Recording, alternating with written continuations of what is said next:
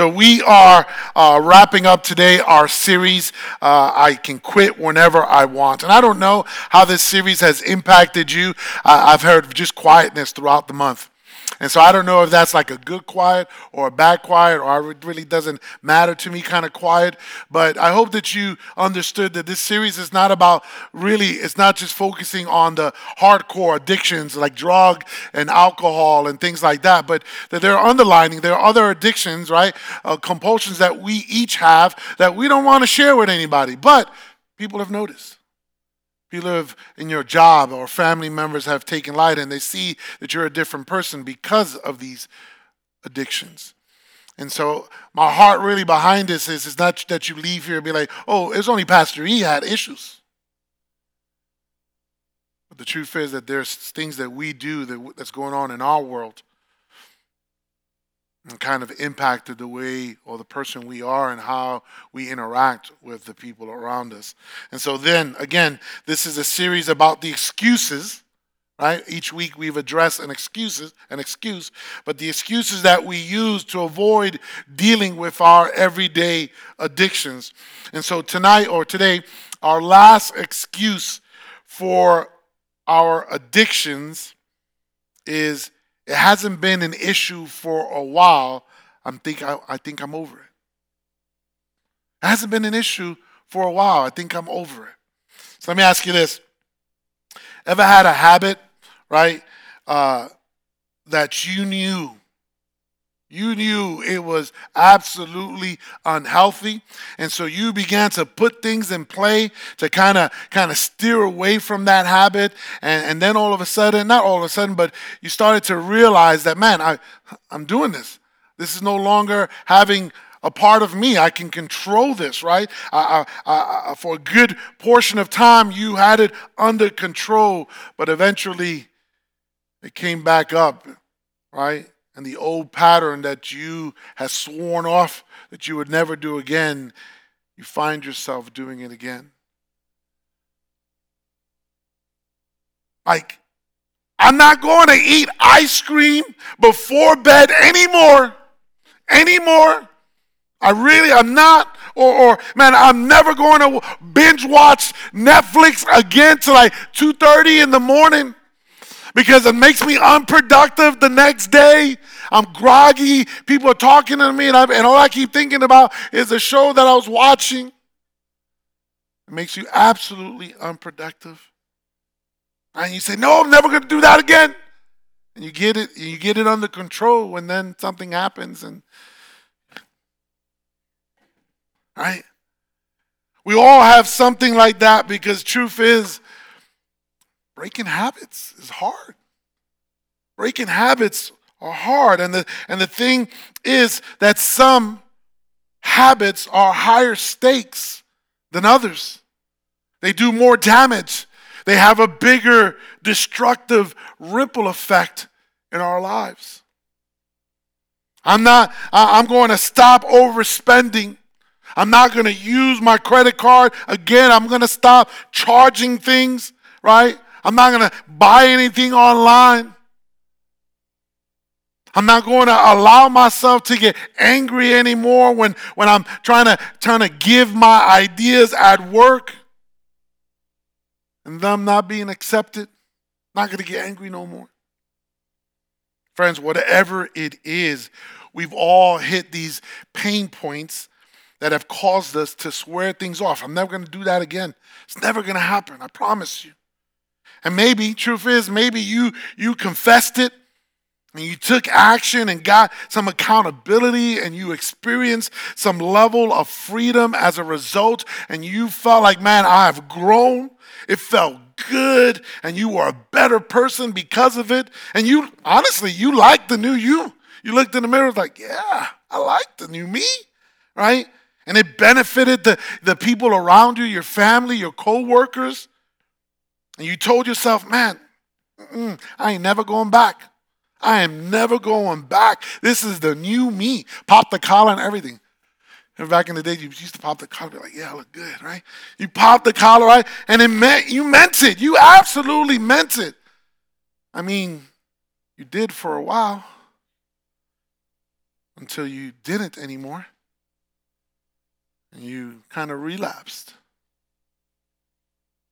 Friends, the reality of it is that most people in recovery relapse at some point.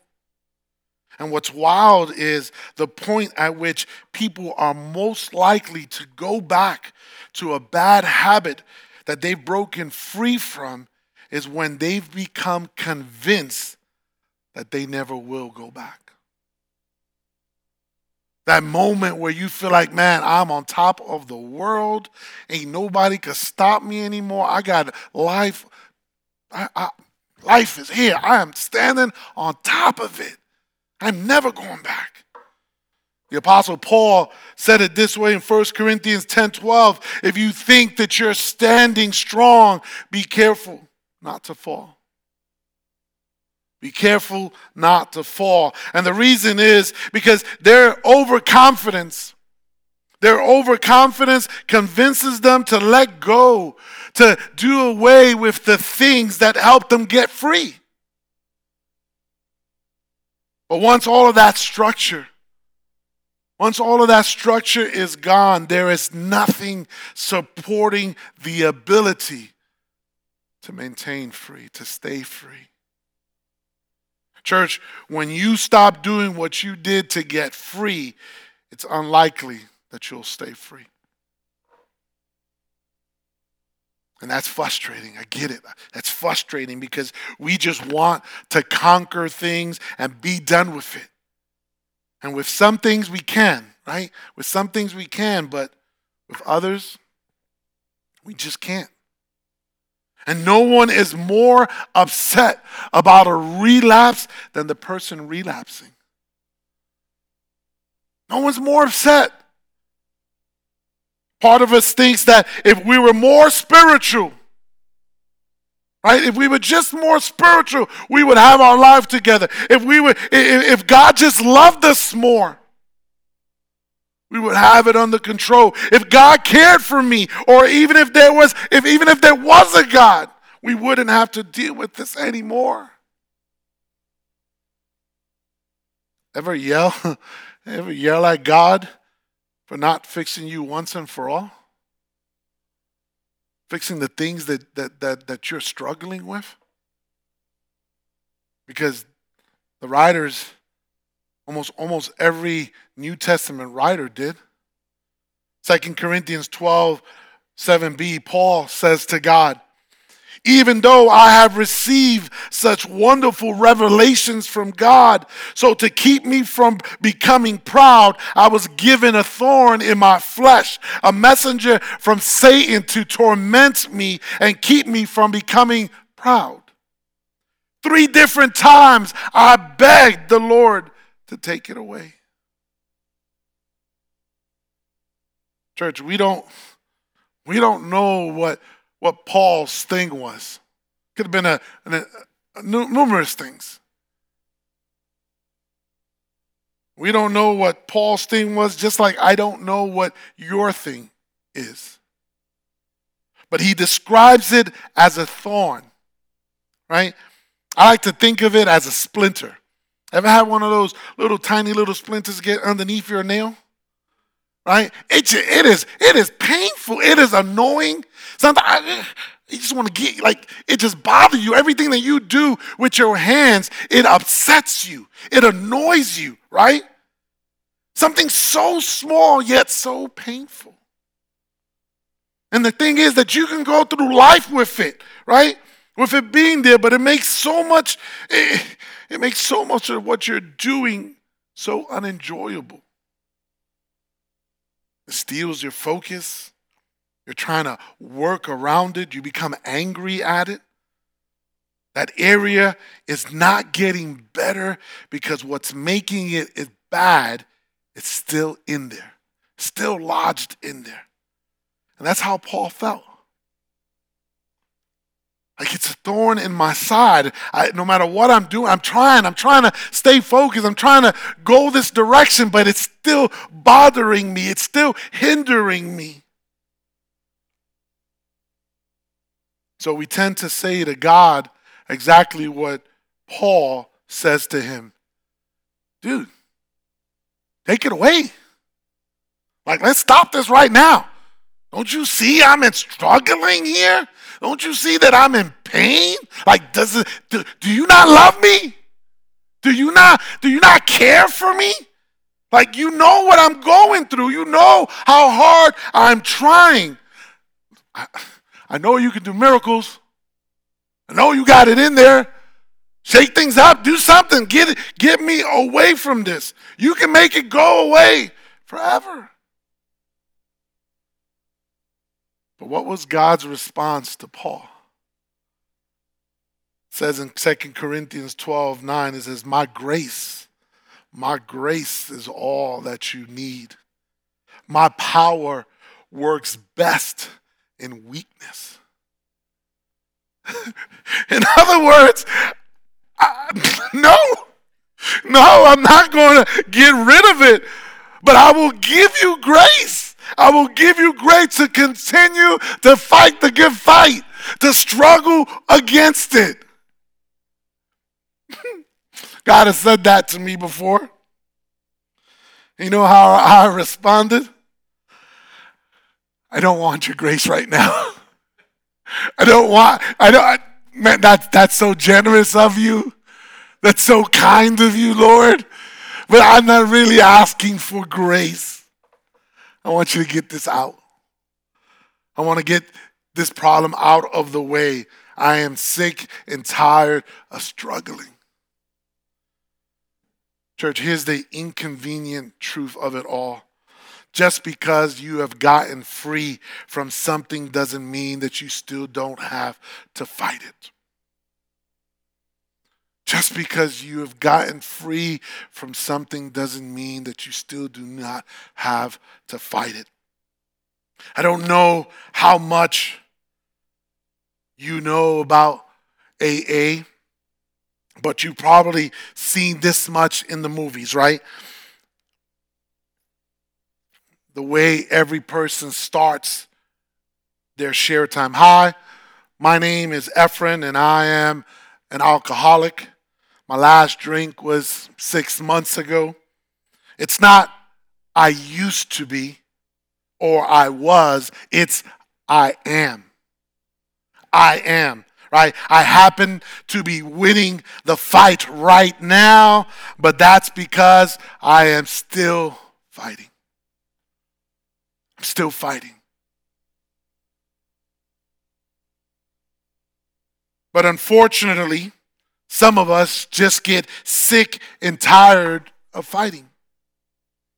Or we think that we don't need to anymore. And so we let our guards down. And what happens is we find ourselves right back in the place that we swore that we'd never be at again. And the godliest of people you know, including those whose stories are written in the scripture, are not above this. One of the most famous characters in the Old Testament is a guy named David. We all know David. He was a simple shepherd who was anointed to be king at a young age. And even though he wasn't born in a royal line, didn't have that pedigree, he proved to be a mighty warrior as a young adult. And he eventually became what most consider to be the greatest king in Israel's history. He wasn't perfect and definitely had his flaws, but he was able to keep them hidden for a very long time. Church, how many of our weaknesses are overdeveloped strengths? Right?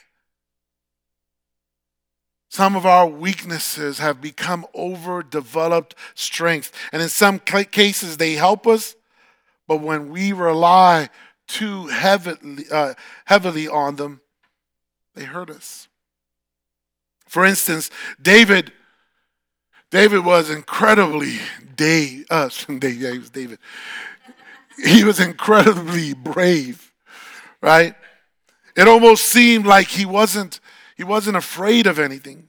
He had no trouble rising up to the challenge or taking on insurmountable odds. And at times Yeah, it benefited him. Absolutely. Like when a giant was threatening an army, he took his little slingshot and went out and faced him alone and won. Took down the giant. Instances like this weren't the exception for David, they were the rule. Part of the prize for defeating Goliath was supposed to be getting married to the king's daughter, the opportunity to marry the princess. But the current king at the time, Saul, had second thoughts. So he gave David an impossible challenge to complete, to earn for his bride, to earn his bride. And here was the challenge if you don't know the story. 1 Samuel 18, he says, tell David all that I want for the bride price is 100 Philistine foreskins. Vengeance on my mind is all I really want. Well, that got weird fast. Mm-hmm. Come, they don't put that in the movies. But here's the thing. Some of you are just getting it, okay? We're on tape delay. Here's the thing. David was delighted. You see, fighting was his forte. Fighting was his thing. The violence required here didn't even faze him. He's able to defeat the enemy and win his wife. If not, see, he didn't just defeat the enemy, he added another 100 to it. But his trait of this didn't always work out well for him. I think David's addiction was powering up, flexing, and taking what he wanted by force. If you read about David, all of the stories kind of match up in that way, in that format. And truth is, that's not always the best or the smartest option. And it still isn't. And he came to realize that later. One time David was on the run from the king Saul, right? He was on the run from King Saul, who was jealous of David. And he wanted David dead. And so he was hiding in the countryside with his men. And they kind of started to provide security for some of the ranchers and farmers out there, right? Just staying below the radar. And I want to keep in mind that everybody knew who David was. Everybody knew who he was. He was the man.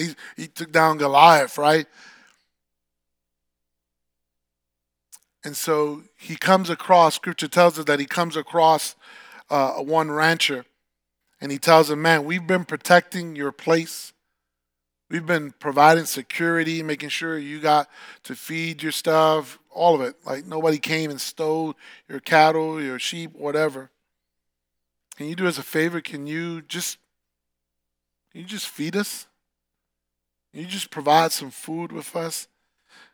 Right? You can find that story in 1 Samuel chapter 25. And the guy that he asked, his name was Nabal, and he replies by intentionally insulting David. He insults David, and David's like, what? Like, talking to me? Like, really? Like, and David was so upset. He got so upset that this guy, this rancher, was insulting him that he then threatens to kill all of them. He threatens to flex and kill all of them. So, okay, maybe a little overreaction from David based on somebody just talking about you, right? But here's the thing. When the bar of normalcy in your life, when the standard in your life is if you want the girl, then you're going to have to kill 100 bad guys to marry her. It kind of dilutes, it kind of fogs your ability to just kind of estimate just how big any kind of reaction on your behalf to anything should be. You said I was short? What? I'm going to kill you. Said I didn't brush my teeth? Oh, man. That your mom and your dad are going to die right now. Right? This is how David responded to things. This was his way. This was his addiction. He tended to flex, to power up, right? Whether it was the right response or not, his was, man, I want what I want, I deserve it, and I won't give up. I won't give into it until I attain it. I'll flex it and I'll take it by force. This was David. Fortunately, someone stops him before and gets him to kind of like zoom out and see the bigger picture. And he begins to incorporate this way of thinking into the way he goes about things. Psalm 16, 1-4 kind of gives you an idea of him zooming out and changing the perspective and his approach to it. It says, this is how God changed David's perspective. Verse 1, keep me safe, O God, for I have come to you for refuge. I have said to the Lord, you are my master. Every good thing I have comes from you. The godly people in the land are my true heroes. I take pleasure in them. Troubles multiply for those who chase after other gods. I will not take part in their sacrifices of blood or even speak the names of their gods. So you can see that there is kind of a change in David. So I'm going to just break this down and kind of help you understand what he's trying to say. In other words, in verse 1, Lord, keep me safe. I go to you instead of trying to do it all by myself. Verse 2, I'll submit to your will above my own, Lord. The good things in my life are a result of trusting you as opposed to just doing whatever I want to do. Verse 3, everyone I look up to is godly, and that's who I want to be. And in verse 4, when people elevate anything above God, including their way of doing things or the addictions that they've long relied on, it always goes sideways. I don't want to do that. I don't want to end up there. That's what David is trying to say here, right? That's the gist of his prayer. You see, this meditation is really kind of level-headed in regards to David and how he was thinking. He's journaling, he's meditating on these ideas as a way of helping himself remove his addiction of flexing and taking things by power. Again, if you know the steps of AA, step 11 says, in the recovery process, says, seek through prayer and meditation to improve your conscious contact with God, praying only for knowledge of His will for you and the power to carry that out. Prayer and meditation are code words. Right, they're code words in both scripture and AA literature for it's code word for an entirely different way of processing life. In other words, when we pray for God's way, we move from a self-centered perspective to a soul-centered perspective. Let me explain this. Most of us, when we pray, right, we pray as a way of grasping for control, not giving God control. Hey, God, I need you to do this. And while you're doing this, I need to do it my way. Hey, God, don't give me what you think I need. I'm going to tell you what I need. Right? We're grasping, telling God what we want Him to do. Even most Christians appear to think the point of prayer is to suck up to God so that He will give you what you want. But that's a misunderstanding of both prayer and God, church. Scripture frames prayer as a way to widen our view, to be able to see God's perspective and help us understand our desires and our impulses as His will for our lives. Most people have not been taught to pray this way. And many who have don't want to invest in the time or invest the time that it takes to do it. This is why the disciples asked Jesus to teach them how to pray. Because he clearly prayed a different way. He clearly prayed differently than them. Honestly, he kind of prayed like David prayed. Contemplative prayer, church, helps us kind of slow things down, right? To kind of zoom out and gather God's thoughts and perspectives as opposed to just kind of rapidly and impulsively just acting on our own. In other words, prayer is not about changing God, but becoming willing to let God change us. You see, God wants to do something in your life. And every time we want to tell God what we want, we're basically saying no to his will and purpose because we are self-centered on us. That's our perspective. We want to be in the driver's seat of our lives. And God is asking us from day one, surrender your life to my hands. Let me be the driver. And this is what David is recorded doing in much of his Psalms. And it had a profound effect on him, his worldview, his addictive cycle. Later, scripture tells us that David is still on the run from Saul, and he stumbles on a camp unnoticed, and this scene begins to unfold in 1 Samuel 26. And so he kind of stumbles in the camp, and everyone, including Saul, is sleeping. Nobody notices that they're there. And Saul and his one of his leaders is right on top of, David and his leader is right on top of Saul. And his leader's like, let's cut his throat. God has given us him. He's right there. We can just, he's dead. Oh, David would have said, yes, let's do this.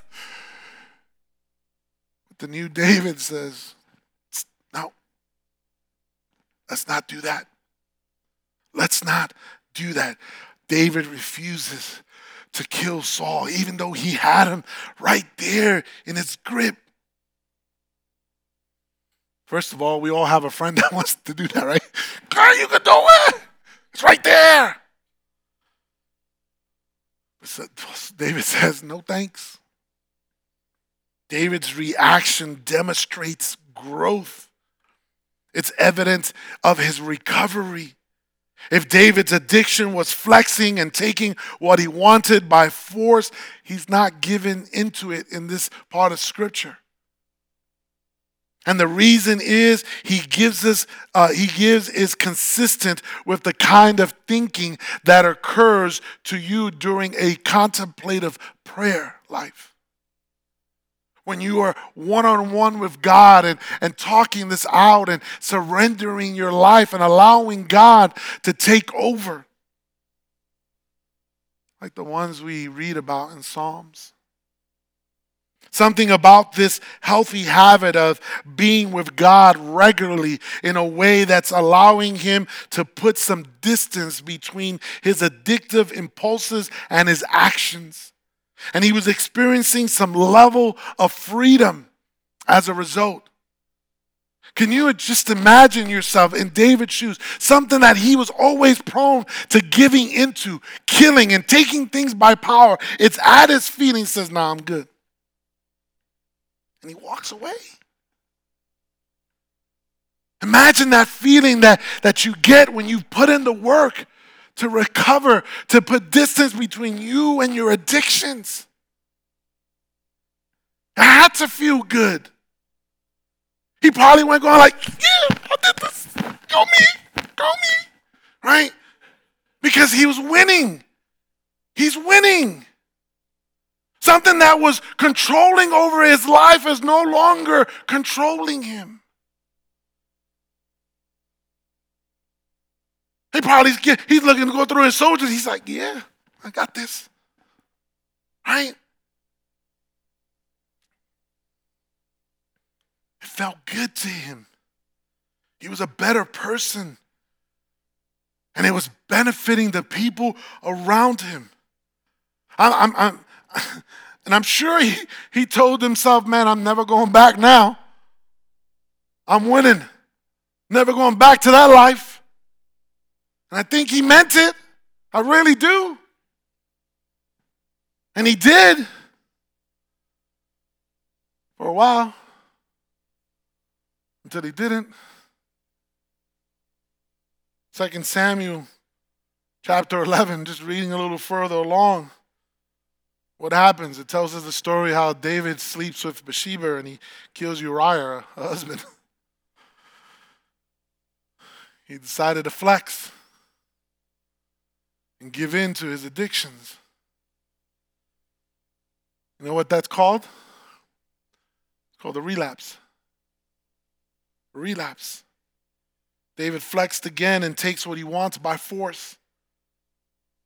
That's his addiction, church. And like most addicts, he didn't just slightly relapse. He went in big. He went as big as you can go. Because that's the way we think.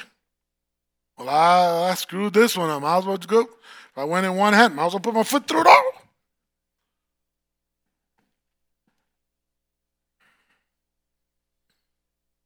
I shouldn't have eaten that one corn chip. I shouldn't have had that one scoop of ice cream. Now I want to eat the entire container. I saw this thing on the other day, like I like Ben and Jerry's, like the American ice cream one with the, with the chocolate, the vanilla, the caramel, and the ice cream cone. And I saw they have a Stanley. It fits right inside the Stanley. So it keeps the ice cream cold. I thought it was a genius. Not that that has anything to do with my message, but I was talking about ice cream, right? So how did this happen? How did David go back? Why does it happen to us? Why do we go back? Because when you stop doing what you did to get free, it's unlikely that you'll stay free, church. When you think you have a grip, when you think that you're smooth sailing, and you do away with the things, the borders, the things that keep you in line, when you do away with them. Ever try to go bowling with the bumper guards and you're like, man, I think I got this. I'm not hitting the bumpers. As soon as those bumper guards go down, that's why step 10 says, continue to take personal inventory. And when you are wrong, promptly admit it. Admit it. When people have no rhythms for contemplation, they become neurotic. They become exhausted and angry and attempting to calculate and control what's too big for them to handle on their own. Instead of trusting God, they play God. Because they want to be in the driver's seat. And when that blows up, they cope. And that never works out well.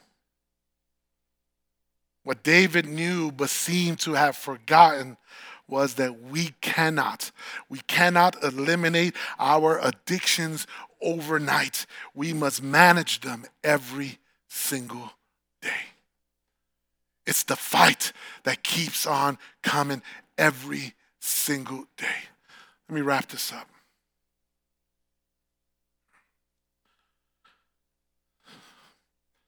I want you to hear me out this morning. Recovery isn't something that we do once and are done. It's not.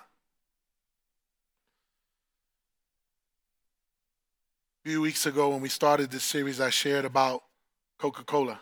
Right? That's my addiction. My weight gain is not because I overeat, because I really don't. My addiction is the Coke.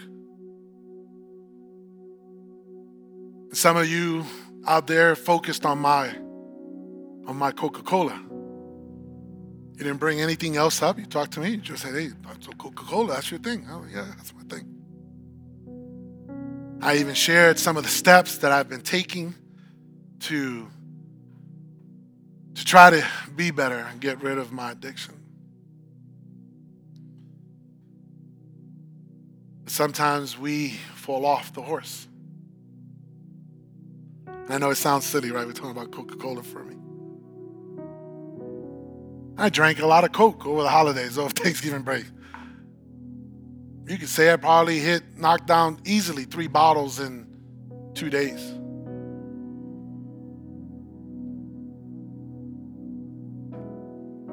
And as I sat there, and I honestly, I enjoyed every single ounce of it. I really did. But as I started to process things in my life, I felt bad afterwards. And again, we make light of it, but it's an issue for me.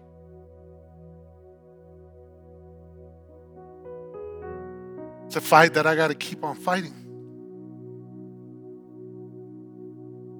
And you can sit here and judge me because of my addiction, and honestly, I don't know yours. But that's not what we're talking about here today.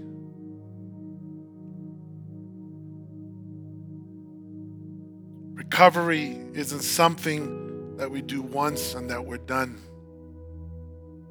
It's a path that we walk down and have to work consistently, ongoingly. We have to continue to surrender it to God. Continue it to put it before Him and ask Him, Lord, help me. Help me do away with this. Help me not to be angry. Help me not to be violent. Help me not to watch this thing online. Help me not to eat this or drink this. Help me not to smoke this. Help me not to lie. Help me not to cheat. Help me be committed to my marriage.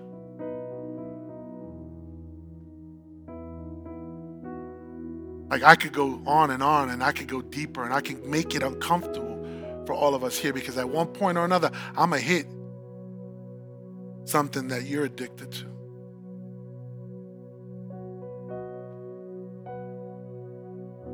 But this is not about pointing the thorns in other people's lives.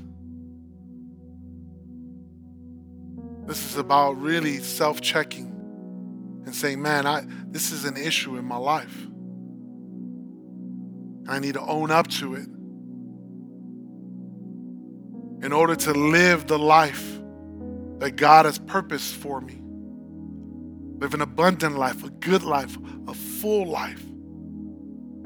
I need to address this and recognize that it's going to require me to surrender it unto the Lord, and it's going to be the cross that I pick up on a daily basis. It's the process of receiving and utilizing the grace necessary to manage the splinter that you wish you can pull, but you can't.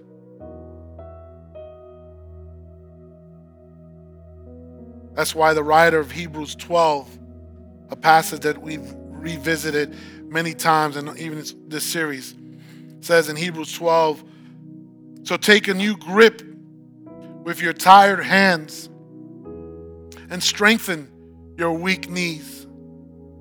Mark out a straight path for your feet so that those who are weak and lame will not fall but become strong. Doesn't it sound like this author is writing on behalf of God? And he is saying to you, there's a chance that you'll relapse. And if you do, get back up and aim yourself in God's direction. Allow God to do what only He can do. But what will prevent you from falling back into that thing is regularly strengthening yourself with the rhythms that helped you get free. Because those are the tools that, if you use them, will help you stay free. Listen, it may be something that you cannot wish away, that you cannot blink away. But it can be something that you can work with God to keep at bay, to keep it at a distance. So here's what I want you to do as we wrap this up. Write out which practices helped you get free,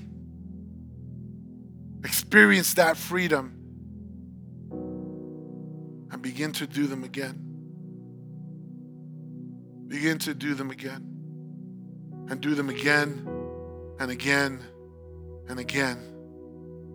And wake up every day and say, Lord, I want to live this life that you have purposed for me. And it's going to require work on my behalf. So I'm going to work. I'm going to keep up those bumper guards. I'm going to keep those boundaries. I'm going to keep on doing what I need to do to experience and live in that freedom. Amen?